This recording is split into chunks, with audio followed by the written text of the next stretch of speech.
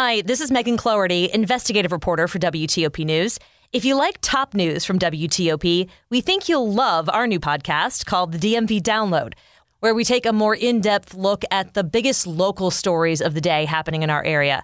We hope you check it out. It was just pure panic. This is Kyle Cooper. Staffing issues blamed in part for the initial miss of some ballots in Montgomery County. I'm Kate Ryan. Thousands of people in Montgomery County are being told to boil their water before using it. At 8:10, what could the search of former President Trump's estate do with the Espionage Act? It's 8 o'clock. This is CBS News on the Hour, presented by Liberty Mutual Insurance. I'm Linda Kenyon in Washington. The release of the search warrant used at former President Trump's Florida estate shows he's being investigated for violations of the Espionage Act. Democrat Jamie Raskin is a member of the January 6 committee. Donald Trump is a one-man crime wave. Trump's handling of classified documents has been the subject of a months-long federal probe, marked by a grand jury subpoena issued this spring, then a June meeting between investigators and Trump's lawyers, and now Monday's search. Why do you think he took potentially sensitive documents back to Florida after the presidency? Because he thought he could get away with it. CBS's Robert Costa. The polio virus has been detected in New York City. Here's CBS's Elaine Quijano. Public health officials are warning the presence of polio virus in New York City's wastewater means the disease is likely circulating locally. They're urging those unvaccinated to get immunized immediately. In New York City, 86% of kids 5 and under have received 3 doses of the vaccine. But in some areas, that number drops below 60%. Time for that back-to-school shopping. Allie Levine is a mom blogger. Think about last year's shopping to this year. I definitely think there is an intentional spin on the sales and also different types of discounts and incentives to get you in the stores because, of course, right, with inflation, people are not shopping as much. Author Salman Rushdie stabbed in the neck and abdomen just before giving a talk yesterday in western New York. The attacker identified as 24-year-old Hadi Matar of Fairview, New Jersey. His neighbor is stunned. That is right down the block. It's definitely, yikes. You don't know who your neighbor is. Rushdie's book, The Satanic Verses, drew death threats from Iran in the 1980s.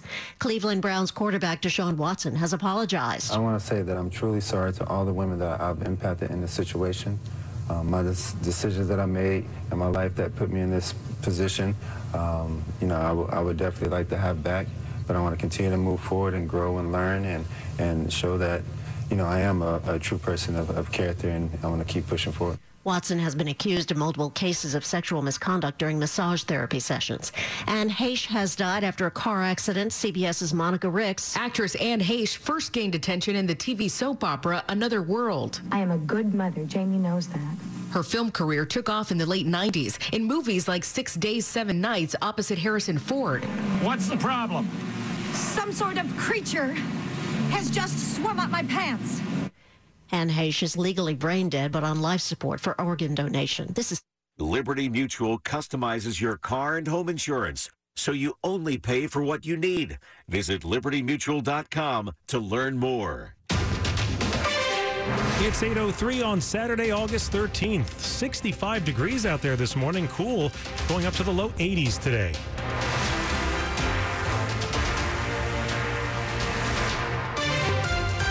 Good morning, I'm John Aaron. The top local stories we're following this hour. One witness says it was like an explosion. A car crashed into an Arlington bar last night, sending 8 people to the hospital, including 4 who had critical injuries. When the car slammed into Ireland's forecourts here at Wilson and Courthouse, it created a big fire that could be seen for miles. Waitress Mary Riley says she was talking to some regulars and then just saw debris coming at her. It was just pure panic. Everybody shouting, get out the back, get out the back. What caused the crash? Arlington County Fire Captain Nate Heiner. We're going to do an investigation in conjunction with the police department, but right now it's too early to tell. In Arlington, Kyle Cooper, WTOP News. A man's in the hospital this morning after being shot by a D.C. police officer following a foot chase in Southeast. Police were responding to a house on Savannah Street and 19th Street around 7 last night for a report of a domestic assault. When police arrived, they say the man ran away. When they caught up with him, they say he pulled out a gun. Assistant Chief Andre Wright says an officer told the man to drop his gun and then fired a shot. Wright says after that, the officer then began to give multiple commands to this individual to drop the firearm. He would not drop the firearm. The officer then discharged his weapon one more time, striking him a second time. The man is expected to survive. Police say the man and the woman involved were in a relationship. She was not hospitalized, but police described her injuries as brutal. D.C. continues to have the most per capita cases of monkeypox in the country, and now the city is expanding vaccine eligibility. According to CDC data, the district has more than 320 cases of monkeypox, and so the city's health department is now extending the eligibility for more people to get vaccinated. Anyone who has had multiple sexual partners in the past 2 weeks are eligible to get the shot. This includes anyone who works or goes to college in the city, not just residents. Meanwhile, the health department says gay or bisexual men and transgender men and women are at highest risk for monkeypox. According to data released by the health department as of Wednesday, almost 99% of cases in the city were men, and only one female had contracted monkeypox. Luke Luker, WTOP News.